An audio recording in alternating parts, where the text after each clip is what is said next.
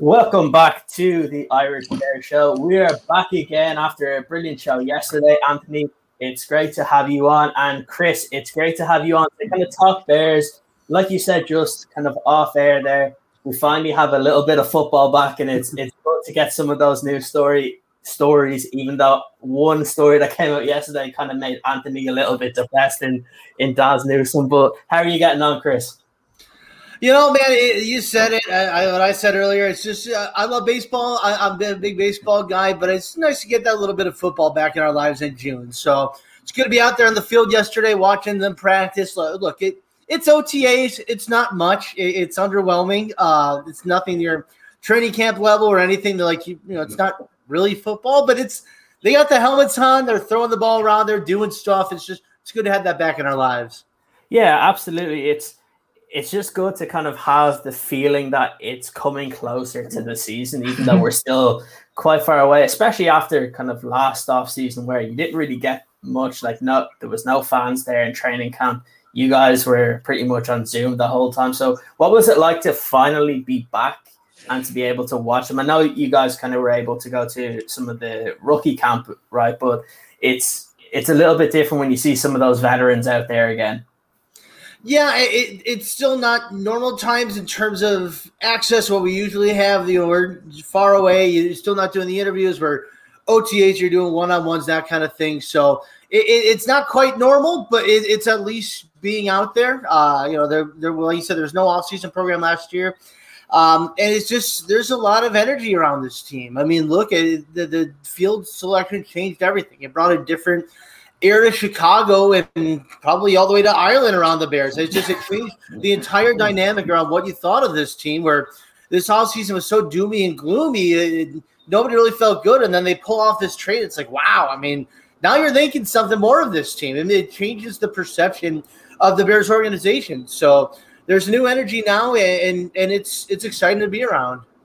Yeah, absolutely. We've mentioned it on a few of our previous shows that it was a complete 180 where everybody in the fan base wanted to go up to Hallis Hall with their kind of pitchforks ready, and kind of, you saw kind of the reaction when Andy Dalton got signed versus what happened on draft night, where just the kind of craziness of the Bears moving up. Like we were saying it for weeks before the show that Justin Fields is a guy you need to go up for. What was your reaction when the Bears actually made that move? Because it's something that I guess doesn't really happen that often, that the guy that most of Chicago wanted, the Bears actually went up and got. Right? Yeah. I mean, it was exciting. There's no doubt about it. Like it played out perfectly, and you started to think so I was doing our show on the Score that night, and you started to kind of play it out and talk about it throughout the process. Okay. It's Lance instead of Fields to the Niners at 3. Okay, Falcons go Pitts, not a quarterback. And then the trickle down from there. And once you got past the Panthers picking number 8 overall, it was starting to seem a little bit more realistic. I had spoken with a good source earlier that night who believed the Bears weren't going to be making a big trade up. And I still have not really heard whether there was some kind of parameters, whether they were able to make that move into the top 10 or whether the 11 just proved to be the sweet spot. But it all worked out. The guy they wanted, the guy I would have argued before the draft and certainly now, is that he was the second best quarterback in this class. I mean, I'd put him right there with Zach Wilson.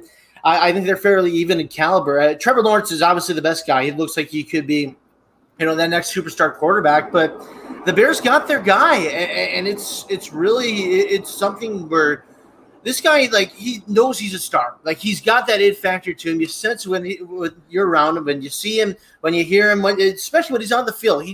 He has an air of confidence around him that's different. And you feel really good about what he can be for Chicago. Yeah, I think that's the kind of interesting part. Going back to the draft, Chris, it was something that's kind of struck me since. Everyone in Chicago was looking towards Aaron Rodgers and what was going on that day in Green Bay. But do you think that might have had an impact in Denver? Because suddenly Denver, who were potentially looking at a QB, we were speaking to a guy, a big Denver fan just before the draft, and he was saying, yeah, I want Fields. And do you think that kind of changed Denver's approach going into it, which allowed then Justin Fields to fall to 11 and allowed Chicago to get him? Do you think that might have played anything to it? I'd say probably not. Just knowing Vic Fangio and the way that he's building with his defense, Look, I mean, it's a tough job for Vic because Denver's had a lot of turnover in that head coaching spot. Obviously, Vic has the faith of John Elway still, but he's also a coach who's got a defense that's ready to win. They might be one of the best defenses in the league this year. So they had to make that move for defense with Patrick Surtain. They also still like Drew Lock. I think they really feel confident about him still based on what I've heard. And he's kind of a slow build, a developmental prospect. And that's why Bridgewater was brought in there too, which they got for pennies on the dollars. I really like Teddy Bridgewater. I think he's a good fit for them. He can operate that offense well. But, I mean, I also don't know how realistic the Aaron Rodgers thing was for Denver going into that night. And obviously once it got past the Denver pick, then you kind of threw the Rodgers thing. Who knows where that's just kind of on the back burner now. But there was certainly a lot of intrigue around that Denver pick in Chicago, whether it involved Rodgers or whether it involved Fields dropping down to the Bears even further. So once they went corner instead of quarterback, it changed everything for the Bears. Yeah, I guess one thing to kind of finish the kind of draft side of this was the story that's kind of been coming out over the last week and a half about the Minnesota Vikings being very interested in Justin Fields. It's a weird one, and it goes to show how lucky that the Bears were, that the Vikings were kind of talking to teams from whatever it was, 7 or 8, to try and move up. But they didn't want to kind of part ways with a future first-round pick. And I just keep going back to the whole trading away Yannick Ngakoue halfway through the season and having to give up kind of a draft pick for that as well.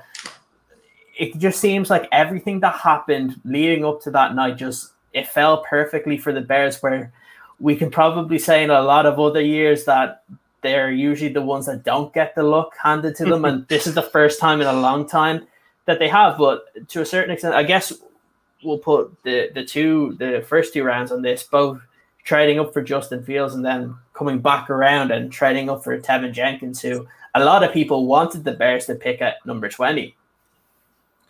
Yeah, I mean, the Jenkins thing was just an icing on the cake after the Fields pick. You know, it just worked out perfectly. I think that's the guy the Bears would have taken at 20 if Fields went off the board at, to the Niners at 3 or Falcons at 4 or wherever it may have been. If Fields was gone, that thing's out the window. I don't know if they're making the bold move up for Mac Jones. I know they liked him, but I don't know if they loved him enough to trade up to the 11th pick or wherever it may have been. And I think New England was not going to let him get away. So there was that dynamic, and I think it probably could have been Tevin Jenkins in that number 20 spot. Good for Ryan Pace. Go get your guy. It's funny because going into that draft, everybody's saying, don't be bold. Don't make that damn move you always do where you're trading everything and going all in on somebody. But you can't argue against this. You can't argue against Justin Fields because there's none of the red flags. There's none of the ifs or buts or like you have with Mitch Trubisky. Like Justin Fields is ready right now. He's there. He's what you want for a quarterback prospect coming into the league. Started at the highest level, a proven winner, the ultimate leader. He's got the athleticism. He's got a hell of an arm. Everything you hear about him is great. And there's really no major red flags where Trubisky, and not to knock on him, he's gone. He's in Buffalo. It didn't work out. So be it. But look, this is a guy who had 13 starts under his belt coming out of college.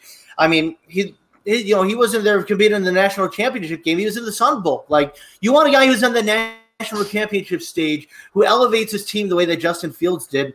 I keep coming back to the fact that this dude petitioned the Big Ten to say, let us play. Like, that just says so much about Justin Fields to me, the way that he loves football. I thought it was hilarious and blasphemous, really, that he kept hearing before the draft that there's questions about his work ethic, his love of the game.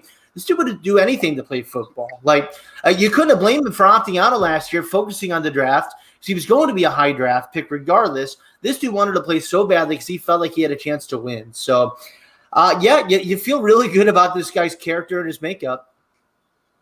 Yeah, it's an interesting one because I keep going back, and if the Big Ten didn't play, I wonder would Justin Fields have been picked number 2, and it's one of those that again it's the luck that the Bears got, but also it's like you said, Justin Fields you said it yourself that he just is that leader that the Bears really, really need, because especially offensively, because we haven't had it in a very long time. And every time I hear Matt Nagy talk about Justin Fields, I just see the kind of complete opposite of what we had in Mitch Trubisky. So I just go back to kind of his press conference that he had yesterday after practice, and where he was just mentioning where if I can't remember who asked the question, but it was if he makes a mistake, what is he like? And he just says that he's calm and he just moves on to the next play. He doesn't get too high, he doesn't get too low. And that's something we always heard about Mitch Trubisky that he didn't do. That when he did make a poor play, that the next couple plays he was still thinking about kind of the mistake that he made. And seeing kind of Justin Fields be that calm figure, that's what you want in your quarterback. I guess the big question that people are going to ask, and you mentioned it yourself, that he is one of those guys that's ready. He's played at the big stage throughout his entire career. Do you think that this quarterback competition that we're going to have between Dalton and Justin Fields, that it's going to be a fair competition? Yeah, that's a good question. It's hard to answer that one directly, just because I don't know the dynamic. They haven't called it a competition yet, and I'm going to take them at their word that it's not at that point. But I think by training camp it will be a competition. I understand what they're doing with this. Like I do. I know there's been a lot of could name a Dalton the starter, this and that. Don't worry about it now. It's June 3rd. Like, they sent it on April 30th, April 29th. It's April 29th. There's no reason to say this guy is in the mix, that he's competing, because you're setting up the prospect where he doesn't win the battle, where he loses to Andy Dalton. There's no reason to say this is a competition, let the best man win, because this dude hasn't even gotten into the building before a few weeks ago, and now I guess a month ago. He had to learn the playbook once they drafted him. He spent the last month doing so, to the point where he's guiding teammates saying, no, this is the route you're supposed to run. Like, he was leading players in rookie minicamp, which was 2 weeks after he was drafted, saying, this is how you're supposed to run this play. It just shows he gets it. Like, he's bright as hell. He's got exactly what you want in terms of absorbing and learning the offense. I have no reason to believe that, or to doubt that he's not going to be ready by training camp. At that point, I'd say open up the competition. I think if he's checked all the boxes you want in terms of absorbing, displaying his readiness in the practice field, and getting out there against that first-team defense, leading a second-team offense the right way, making those kind of plays, then you say it's open. Let the best man win. I'm still not ruling out that Justin Fields could be the starter for week 1. I know it's Andy Dalton's job for now, but this is a much different situation. The two scenarios you keep hearing about is what they did in 17 with Trubisky to Glennon, that awkward transition. And then, of course, what Nagy was a part of in Kansas City with the transition from Alex Smith to Patrick Mahomes. It's apples to oranges with both. Like, Justin Fields should be ready by training camp. Andy Dalton, I don't think is a bad quarterback. I know he kind of gets a bad rap because of what happened in Dallas last year. But I would trust Andy Dalton as well in this spot. But I think it's going to be an open competition closer toward week 1. I think what's interesting as well is Andy Dalton was in the press conference, I think it was yesterday or today, I can't remember. And Andy Dalton was kind of quizzed on what he sees himself. And he gave the perfect answer of, I'm going to be a mentor and I'm going to try and help the kid. And it's brilliant to have him in the room. But if you're Andy Dalton, honestly, if you're Andy Dalton and your draft night and everyone was telling you this could be possible, and suddenly Justin Fields comes into the room, what do you think that will do to someone like an Andy Dalton? Will that be seen as, I'm going to show them and I'm going to prove that he can stay behind me for the whole season? Or do you see Andy Dalton where it's like, okay, I'm going to be here for 5 or 6 games. I'm going to give it absolutely everything. Which do you think you might see? Yeah, I think he'll be fine with it. This dude's a veteran. Like, he's been through it. I mean, he was there, at the end of that run in Cincinnati where you knew they were transitioning. He didn't let it affect him. He's a guy who's been in the league now going into his 11th year. Like, he's a veteran. Think about, like, where Glennon was in 17, how horrible that must have felt, where you finally get a team that believes in you. Like, they name you the starter. The moment they sign you, they give you the big deal. I know he was compensated well, but it still has to really hurt when, they make that move up. You're totally caught off guard at the draft party, no less, and they draft your replacement. Like, Dalton knew they were going to be taking a quarterback. I don't know if he recognized the scenario of getting somebody like Fields, or that they'd be making that trade up, but he knew it was coming. Like, he wasn't surprised about it.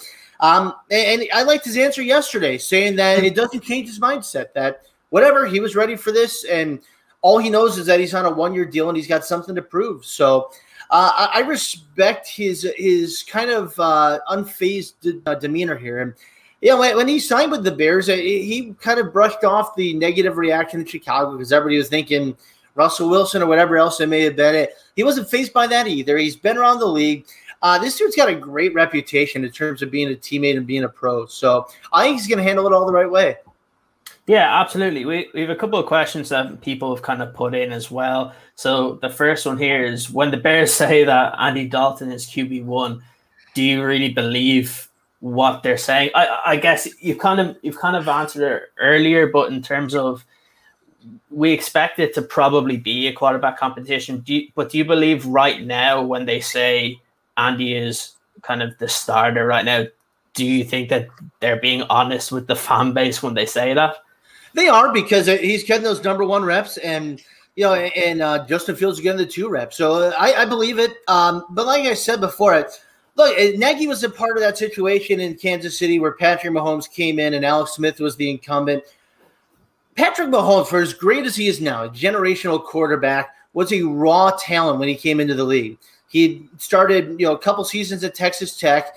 He didn't win a ton of games there, and he was a guy who needed that redshirt year. Justin Fields doesn't need a redshirt year. Like, he's ready. Like, he's checked all the boxes. He's played at the highest level, led the team on a championship stage. I have no reason to doubt Justin Fields is going to be ready. I certainly have no reason to doubt he's going to be able to absorb the playbook and do everything he needs to do to lead this offense from week 1. So I know what the Bears are saying. I understand it, but it's a totally different situation.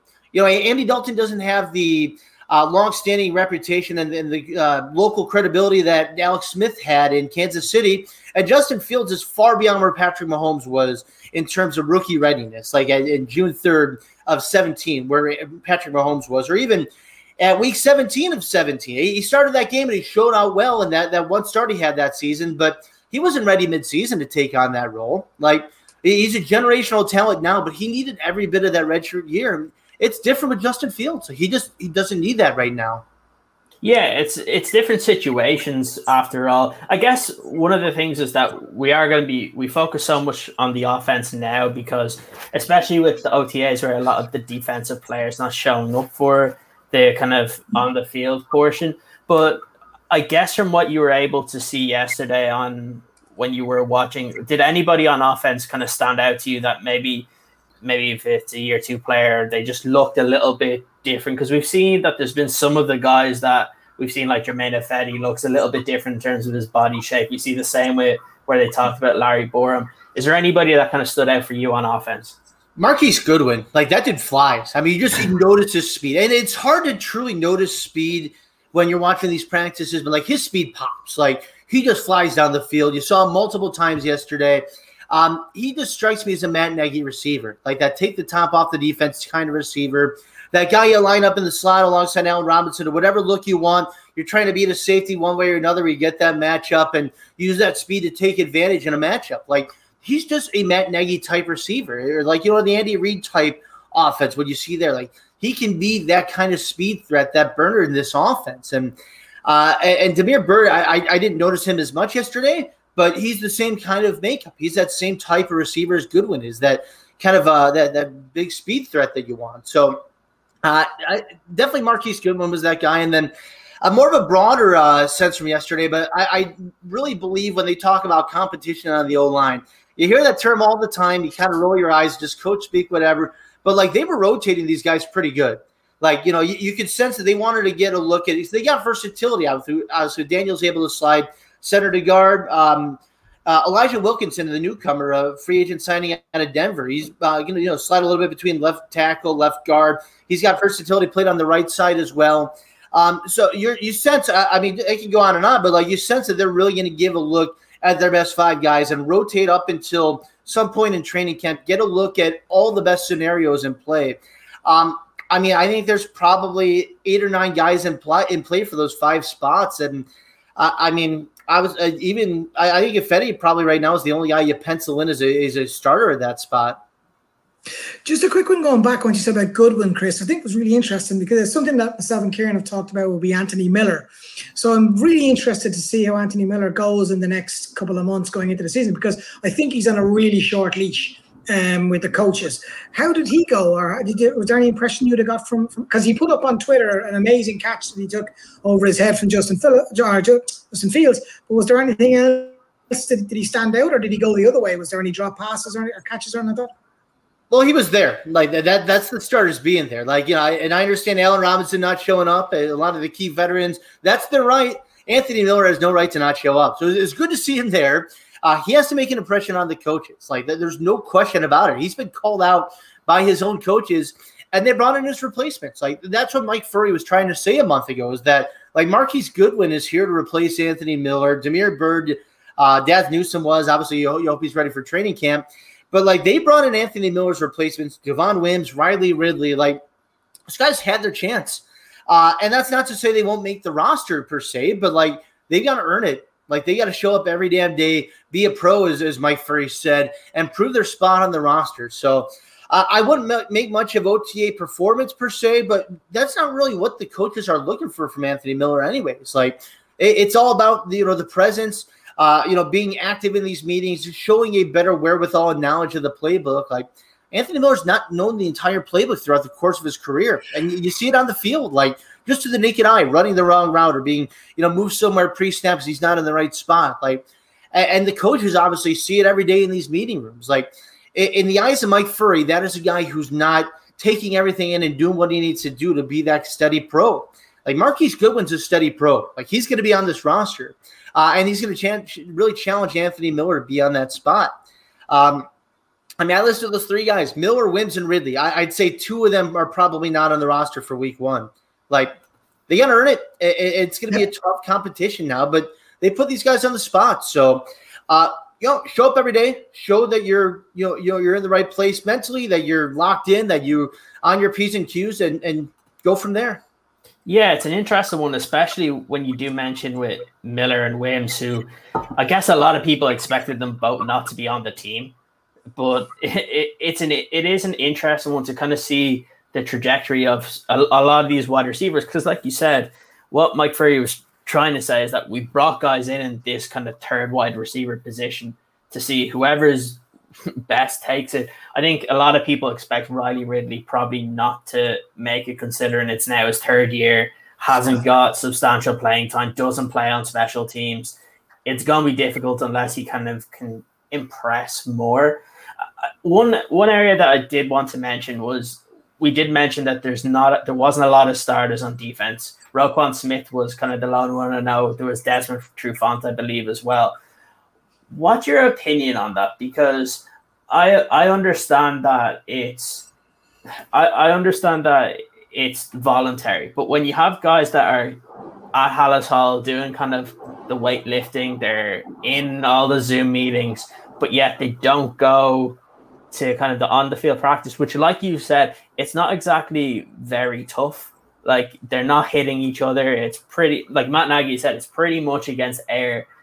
So what's your opinion on this? Because I think at the start I was at the saying that a lot of people have that, it's voluntary, it doesn't really matter. But then when you have the guys that are there anyway, because they mentioned like Eddie Goldman was in the building they were at meetings, they were together, but like, I don't see the point of going to all kind of your weightlifting and all your kind of that training, but then when you go out into the field, just kind of going home and not showing up for that portion. Yeah, I wouldn't make much of it, to be honest. I mean, it's a union sticking point. It's something that's going to be happening around the league. I mean, you want your guys there following, a disappointing end of the season and really disappointing last two seasons as a whole. I think you commend Roquan Smith for being there more than you kind of chastise some of these key players for not being there. It's a union deal. I think Matt Nagy just kind of understands that they're taking, the advice of. I mean, it's established veterans. Like, if it's a young guy trying to make the roster, you should be there. Like, there's no doubt.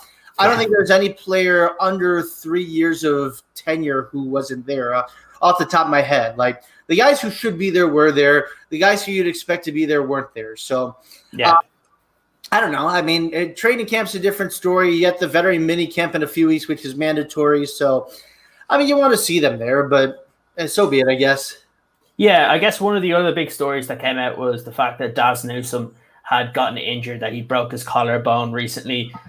I guess to go on from kind of rookie camp to now, how was he looking? Because there was a lot of stories that he was getting a pretty decent rapport with Justin Fields, and it's unfortunate that he's gotten injured now. in our show yesterday, we were saying that it's probably the best time to get injured because at least you're back for training camp and you're not missing any of that action, hopefully. So what were your opinions of Dazz Newsome coming up to this point, and then kind of the unfortunate news that he did break his collarbone? Yeah, I mean, I guess I'd preface by saying I'd only seen him once in rookie minicamp, so it was hard to get too much of a feel. But I liked him coming out of the draft. I liked him in that spot in the 6th round, and I really felt like they needed to add some depth at receiver and some competition, like we talked about before. So it was a good pick. It's a good fit, and you said it. I mean, the timetable is promising. We're June 3rd, he's got time. He's got the 8 weeks, whatever the recovery is, to get ready. Maybe he's missing, the first week or two of training camp. I mean, you got to play catch up a bit. But we mentioned it. It's a crowded receiver group as it is. So it's going to be tough to earn that spot to play a key role right out of the gates. They like him long term. They like his ability. He seems to fit their offense well. He's got a great head on his shoulders overall. So I think he's a great fit for this team. It's a tough setback, but it sounds kind of like a fluke injury too. One of those weird things where you're going up to make a catch, you just land on your arm like that. So it happens. You're better in June than August or September having that. Just a quick one on follow up on Dazz. Kieran didn't mention I'm the biggest fanboy of Dazz. I'll go. Literally, I am massive fanboy. When he was doing his first Q&A, he asked about a Chicago restaurant. Were you in the room? And if so, if you weren't in the room, what answer would you have given to him? If you were in the room, did you give him an answer? That's a great question. Yeah, I actually was not on that call, so I missed the excitement of that one.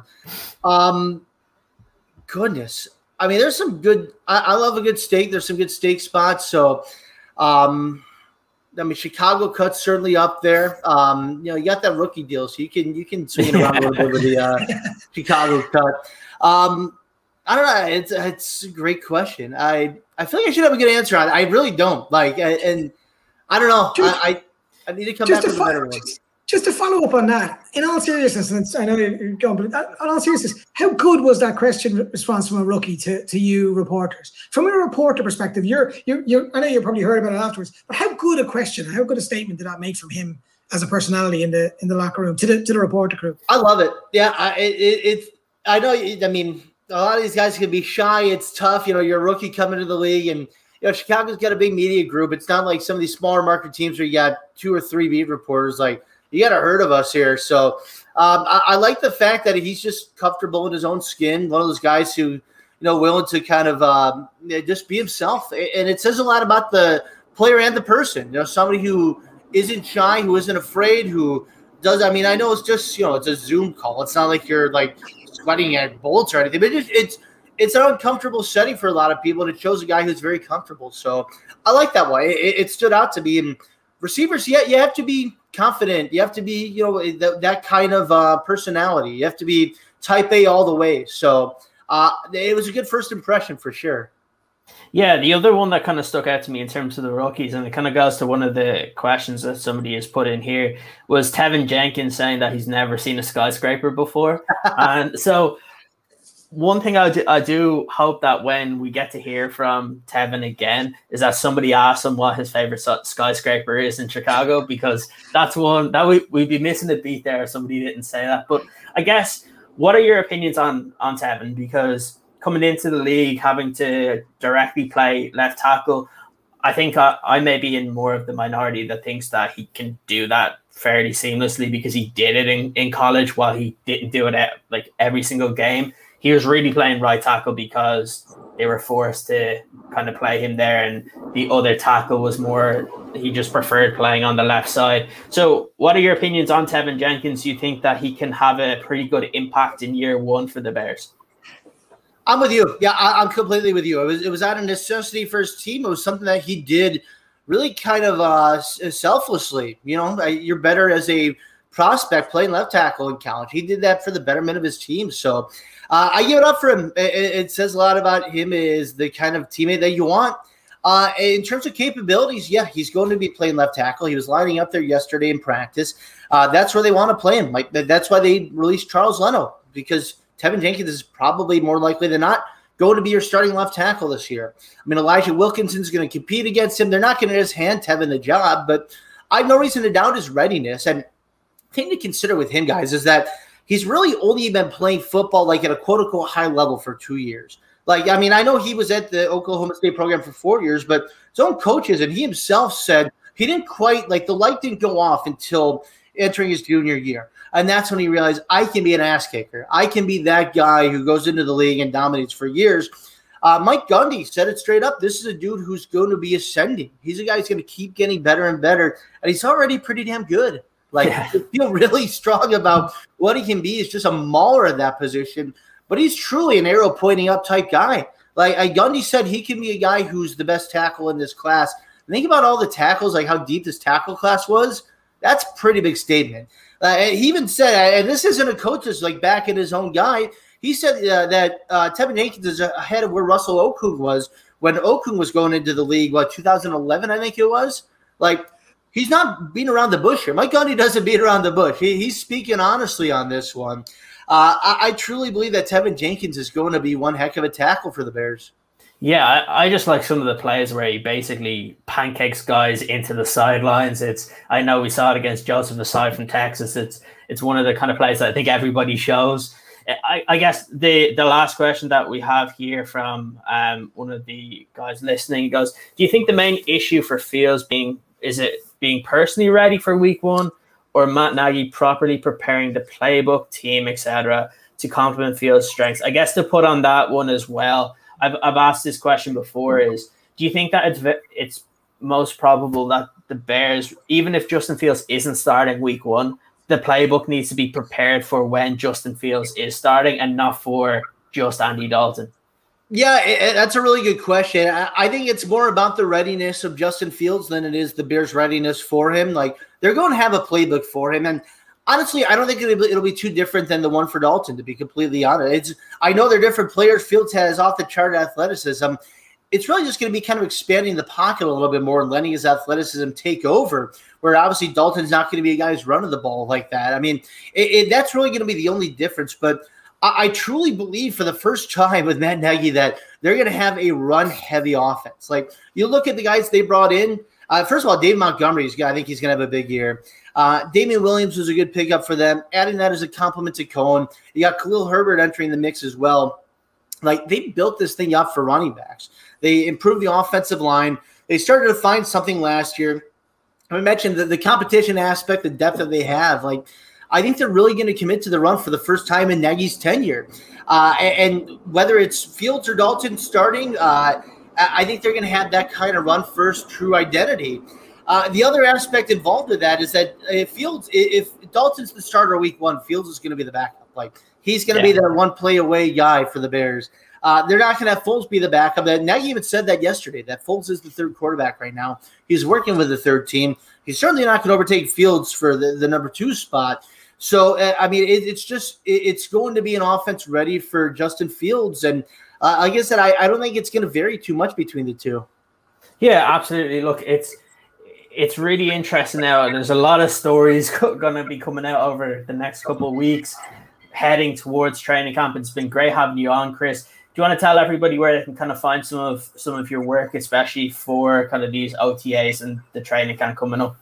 Yeah, there's my Twitter handle there at CM670. It's all on 670thescore.com. I have a story today which you can check out on the site about Dave Montgomery and the work he did with the local speed coach here and getting himself up to 4.44 speed, which is what his speed coach said. He was 4.63 coming out of the draft in the combine. This is a guy who's really committed himself to being a more explosive player. So I spoke with the speed coach he's been working with the last year on what they've been doing and completely refining his running ability. So you can read up on that and kind of get a sense of where Montgomery is going into his third year. Yeah, that's really exciting for someone that a lot of us are very high on and hope to see more from David Montgomery. But also with, like you said, this running back room is much improved this season to the possible of Montgomery getting injured last year and having to deal with Ryan Nall come in. So it's been very interesting to see that kind of, I guess, change in approach, both with the offensive line and the running back room. Look, thanks for joining us so much, Chris. We'll definitely have you on the show again. Everybody make sure you do follow, because some of the work that you've put out is really, really good and a lot of interesting stories. So thanks so much, Chris. Thanks, Chris. It's always fun, guys. Take care. Take care. Okay, look, Anthony, it was really good having Chris on to be able to kind of talk about some of the things that he's seen in camp. One of the things that I think I picked up on towards the end, I don't know if some of the guys in the chat agree, is that kind of change in mindset where we did see a big change in that running back room. Like, you listened to David Montgomery yesterday, and he's kind of talking about Khalil Herbert. He's talking about Damien Williams. And the one person that keeps getting kind of overlooked in all this is Tariq Cohen coming back. That's a huge benefit for the Bears because he was playing good football. The one thing I want to caveat this with, and I don't know if you agree, is that the one problem I have with Cohen is when he goes east-west and is not Norton set. He's not a Norton set runner where he tries to go two to the side when the hole is there, he needs to hit it like David Montgomery does. How good do you think it's going to be now with this improved offensive line? Because regardless of if Moses actually joins, because I know that'll come down to money and if the Bears are able to do it, that I know they're interested. But I was just kind of looking at some of the depth pieces they had. Chris mentioned it. There's 8 or 9 guys vying for 5 positions. That's a great position to be in, especially compared to the last couple of seasons. And there's the point, the offensive line. There's the point to answer even on your Tariq Cohen conversation. That's why he had to go east-west, because it was the holes weren't as explosively obvious as let's say Montgomery was getting. And I think a big part of that is in the middle with the likes of Mustafa and Daniels. That's a massive part of what we can eventually get. And then throw in Jenkins, because we don't really know what Jenkins is going to be, because he's a rookie, so we don't know. Moses would be sensational. I think the one that I've listened to some of the press conferences, some of the comments on some of the other shows, Fedi seems to stand out a little bit. And I'm really interested, even if Moses comes in, what they do with him, because they seem to be really hot on him this year. He seems to have bulked up. He seems very, very impressive. I know it's a start. I know it's nowhere near training camp or that, but that's really interesting. The thing I love about Montgomery and what he was talking about is he basically said he doesn't have a chip. He's a boulder on his shoulder. That's what you want. Our team is full of these guys who seem to all be pissed off, and the more of that, the better. I think. Look, Nagy is probably the only person that gets in the way of us having a proper running game. Hopefully, he saw near the end of the season that there was there. Like even in the game against the Packers, there was signs. Like Montgomery went on a massive run at the start of the game. There was signs of something there. I think we need to get stability in that offensive line quickly. I remember you mentioned it before about moving guys around and putting Daniels at guard and moving them around. I think we need to decide really quickly what is our best starting positions and leave it there. And if there is injuries, then you can swing guys that come in, of course. But let's have a solidity behind it, because I think that creates it. One last thing, I don't know if you picked up on it as well. There's a lot of talk about the offense going to dinner together and being around each other, and that they were waiting for the last guy to leave training, the last guy to leave the locker room before they all went to the field together. I think that's really interesting how that develops as we go on, because they got so much abuse about how bad they were last year. And I'm wondering if that decision has been made. I don't know what you think of this. The decision has been made to come together as a unit much more. Did you pick up on that as well? Yeah, listening to Matt Nagy yesterday, that was something that I really liked, because I don't know, look, we're both big rugby fans as well, and I've played for a long time. You do get that feeling that the certain areas of the team where they play similar positions, it's actually really important to do everything together, because not only is it the fact that they're waiting for each other to come out, we've been told that when they're in the weight room, they're all together, that when they're in kind of all these Zoom meetings, that they're kind of always there talking to each other, that they're always on, there's nobody ever missing. And not only for an offensive line group that this coming in, but it's a really young offensive line group. And we have guys coming in their first season. And this is exactly what you want. You have a really hard-nosed coach, but you have a really tight-knit group. And the offensive line kind of group is normally very tight-knit anyway, because it's like that for pretty much everywhere. But the fact that they're doing everything together is a really positive sign, because I think we talk about some of these guys being pissed off, and it's not so much with the offensive line being pissed off. I think that they have a chip on their shoulders. They know they underperformed early last season, and they're starting to see now that they can be good. They've got in more talent, and there's like you said, there's a lot of competition because I was just going through, and Elijah Wilkinson played left tackle at times for Denver as well. So I think we do. I completely forgot that we signed him recently, and because we were talking about it on a previous show when we signed him, but like that's a good veteran backup. Look, I still expect Tevin Jenkins to be starting at left tackle. Like, there's a reason why Morgan Moses was brought in. You want more kind of depth at that tackle position, but you look at inside, and there's really, for 3 positions, there's probably 5 or 6 players trying to get in. I know I can't remember who it was in the chat, wasn't a big fan of Sam Mustipher, but like for me, I love Sam Mustipher. I think he's that kind of guy that if you go after his quarterback, he's going to come at you. And you need a bit of that. Like we mentioned it, I think it was with Kalen Jones last week, where I said you need a bit of a dog on the offensive line where they're not going to take any shit. That's basically what you want. And it's something that I think we're finally getting. I guess one of the things that I wanted to bring up as well was, and it's an interesting one because we mentioned a couple of these yesterday, and I guess anybody put your comments in on what you think. But what do you think are going to be the most intriguing training camp battles as we go forward? Look, I understand the quarterback position. I think everybody expects eventually Justin Fields will be starting at some point. But I guess in other areas of the team, what are some of the interesting camp battles that maybe it could depend on who gets kind of one of those last roster spots? I think there's some kind of sleeper guys. I think you're going to mention it in the O-line. I think Alex Bars is a sleeper.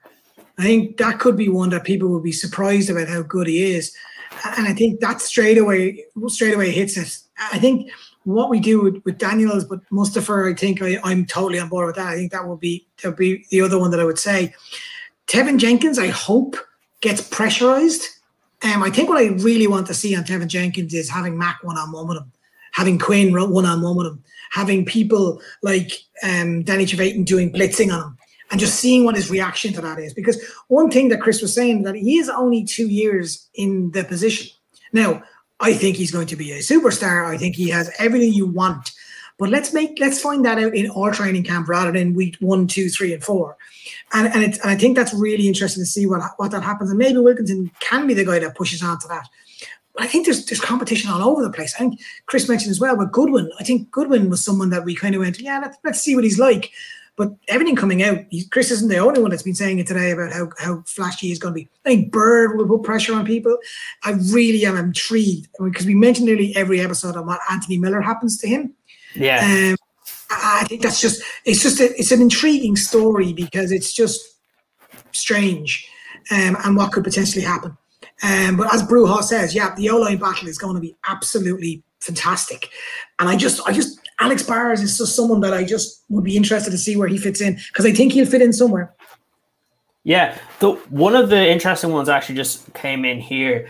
Not so much in terms of the Andy Dalton, Justin Fields, or the Mooney versus Miller. I think Mooney is probably above that, where it's more Miller and the rest of the guys. And that's why it's a little bit disappointing that Dazz got injured, because like some of our commenters were saying earlier on in the chat, was that while his injury may take 8 weeks, it'll take longer, because to heal a broken bone normally without surgery takes 6 weeks. You can ask kind of a lot of professional athletes, usually take 6 weeks, and then you need another 4 or 5 weeks to get your rehab in. So that's where it's a little bit worrying for Dazz Newsome. But the fact is, he's going to be able to be pretty much full steam ahead for those preseason games. And that's where he needs to take advantage. And I think that's where he's going to be able to separate himself. But the interesting one here is kind of his last comment here, where it says also possibly Vildor, Thomas Graham Jr., and Duke Shelley. I think that's a really good comment. I think Vildor may not even be in this particular battle, because he may be one of those guys on the outside that's kind of the backup for Desmond Trufant or Jalen Johnson, because we saw Vildor play quite well actually on the outside, where he made some very important tackles.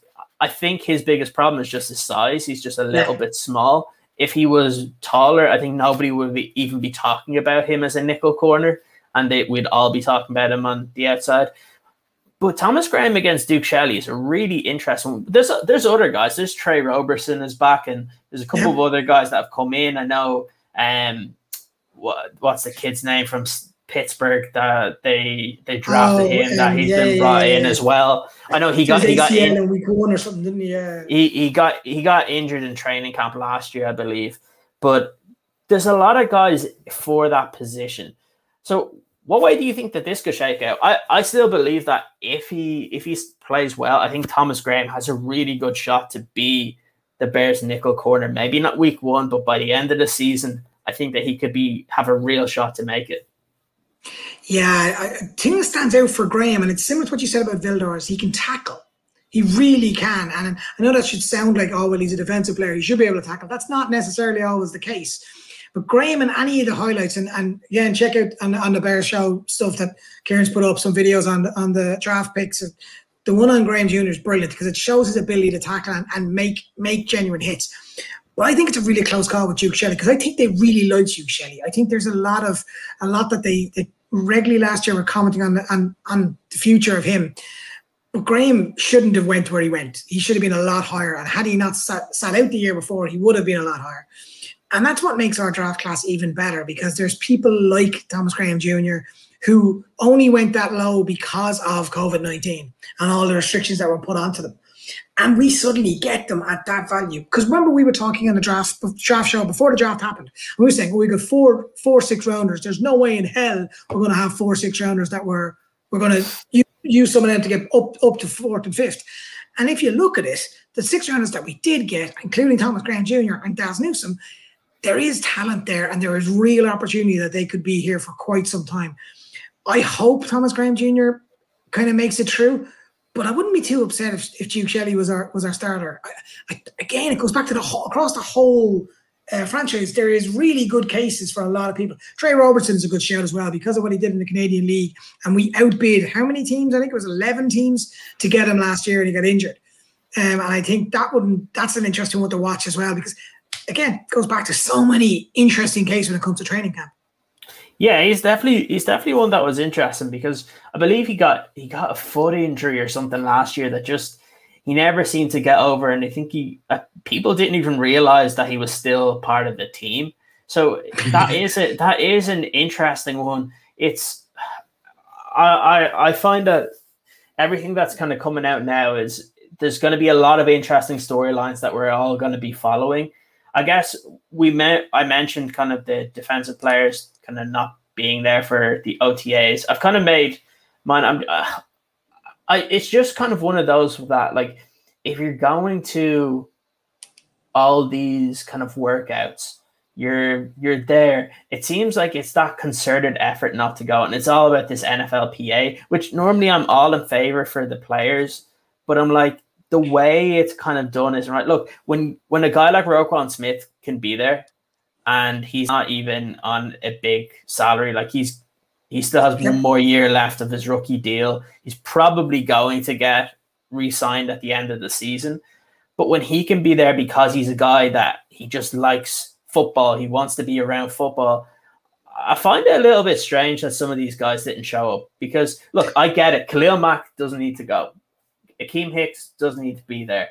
To be fair, like Roquan Smith, you would say he wouldn't really need to be there. But guys that do, Danny Trevathan's one. He didn't have a great season last year. You have a new defensive coordinator. While it's an in-house appointment, Eddie Jackson, personally, I feel like he needs to be there as well. He didn't have a great season last year. And I know that Chris was mentioning that some of the younger players, but from what was reported, I believe that like the likes of Jalen Johnson, Kindle Vildor, and the likes weren't there either. So those guys, I was very surprised. And even Eddie Goldman, like, you're coming back from being off for a year. And we know Eddie Goldman has had problems in terms of his weight early on in the off seasons and gets better throughout.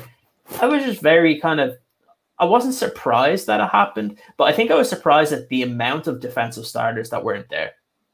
Also felt very sorry for Sean Desai because, he's just getting his first shot at this defense and he's getting him on the field. And I know it's June the 3rd. I get that.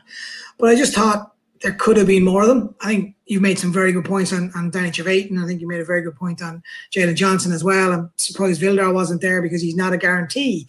Mac can do what he wants. Like, genuinely, But Robert Quinn should have been there. I mean, yeah. These are guys that want to show to the city of Chicago that it means something to them. I'm not saying that they don't think it means something, but just do the little bits. And it's not like it was going to be massive stuff. And they were all on the Zoom calls and they're all like, okay, but Sean Desai, you want to make a statement there. And look, the offense seemed to have made a statement, which is we're a unit, we're together, we're one group. And let's not forget the defense that everyone talks about near the end of the season didn't perform. They just didn't. That's the thing, though, Anthony. I keep hearing people talk about this, and they're like, "Oh, the defense will be fine. The defense sucked towards the end of the season. Like we got killed. We got killed. Sorry, man. We got killed by Green Bay. It was, and everyone blamed the defensive coordinator, and they were like, "Oh, it's our defensive coordinator. He's calling wrong plays."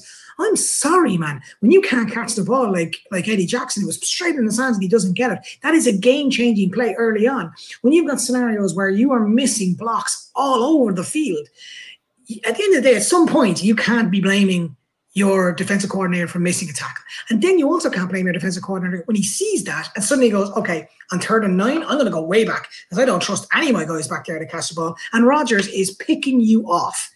And that wasn't just Green Bay. It was happening in game after game. We got lucky, as we both said, really, really a lot. We got so lucky that the 4 teams we played near the end were trash. And we basically played against nobody. This comment kind of is where I'm coming from.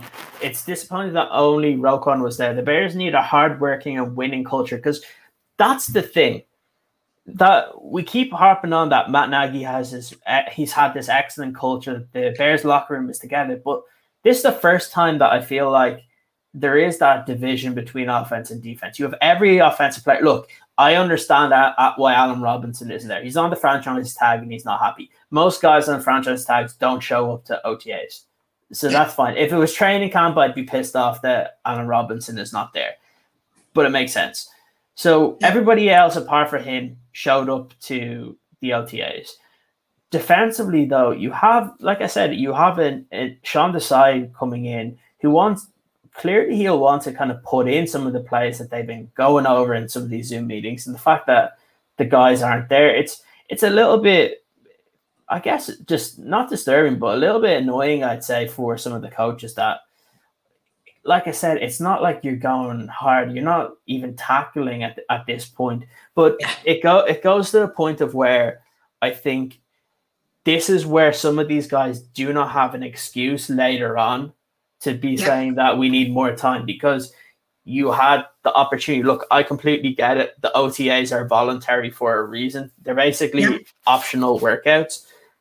But still, if you're going to be in the building for other stuff, like, what's the point in not going out there for on the field stuff? Because it's pretty much the same thing. It's basically a glorified walkthrough where, okay, you're basically throwing it within air. Your defense is just kind of looking at the play that the offense is giving. You're not really tackling. Yep. So yes, things can happen. We saw with Dazz Newsome, a freak injury can happen, and we don't want that to happen. But still, at some point in time, you do need to come up. Look, the good thing is that the OTA is pretty much finished soon, and then it's the veteran mini camp where all guys have to show up to. And I think that's where we'll know a little bit more. Look, I guess the last kind of topic that I do want to bring up is just because it was actually one of the questions that Dave Bears UK2 mentioned. So lots of interesting information on the new guys, but what's your thought on Cole Kmet? So this is one I know that Adam Johns brought up. He said that Cole Kmet looked good, and it's definitely one where I was impressed to hear that, because ideally this is the season you want Cole Kmet kind of taking over for Jimmy Graham. And look, that would make sense, because I always say it, that it's difficult for tight ends. That's why I've always said everyone was talking with Kyle Pitts, where he's going to take over for Atlanta, but we often see that in that first season, tight ends don't tend to have a big don't have a lot of production. We saw it when the Lions took Hockenberg as well, or Hawkinson, sorry, where in that first season, in terms of stats and things like that, you don't see too much. Cole Kmet had a few decent plays later on in the season. He seems to, Adam Johnson today said that he looked impressive yesterday. It'd be interesting to see, do we get to hear from Cole Kmet soon? I would imagine that he might be one of the guys, because I'd say they don't want to put out more of the rookies again. They'll probably get some of the veterans. So we didn't get any of the tight ends. So I'd assume we probably get Jimmy Graham or Cole Kmet today or tomorrow. So what do you think in terms of Cole Kmet? Do you have high expectations for him? That's a great question because everyone literally always forgets about Cole Kmet. It's because the draft class was so good this year. People kind of forget about Cole Kmet last year. I think Cole Kmet has a potential to really hit. And John's made a great point about he was up against Roquan. And suppose he burned him. And that's great to hear because he needs to become tight end one. And I asked somebody on Twitter, was talking about stuff about Jimmy Graham and, we should never let Jimmy Graham go. And my thought, and the only reason I don't think Jimmy Graham's going to be traded, don't get me wrong. I think the only reason I would look to do it is because then it puts everything onto Cole Kmet. You are our tight end one, and you need to now perform because you always felt that he was behind the shadow of Jimmy Graham a little bit last year and allowed him to do that. But I think whenever we think of younger players coming through, we do forget about Cole Kmet. And what a great story would be. A Chicago kid, a Bears fan, can suddenly change into that. The big thing about Cole Kmet is he's an amazing blocker. For a tight end, he's a proper blocker. And if we are going down the run game, and if we are looking at getting that side of the game to be done, then having someone like Cole Kmet to be able to do that for you allows and opens up holes for Montgomery, etc. And I think finally, it's one last thing, we finally look like we're creating an offensive culture. And I know that's what Nagy always going on about, but there's starting to be signs of this culture. And Cole Kmet has got a big part to play in that.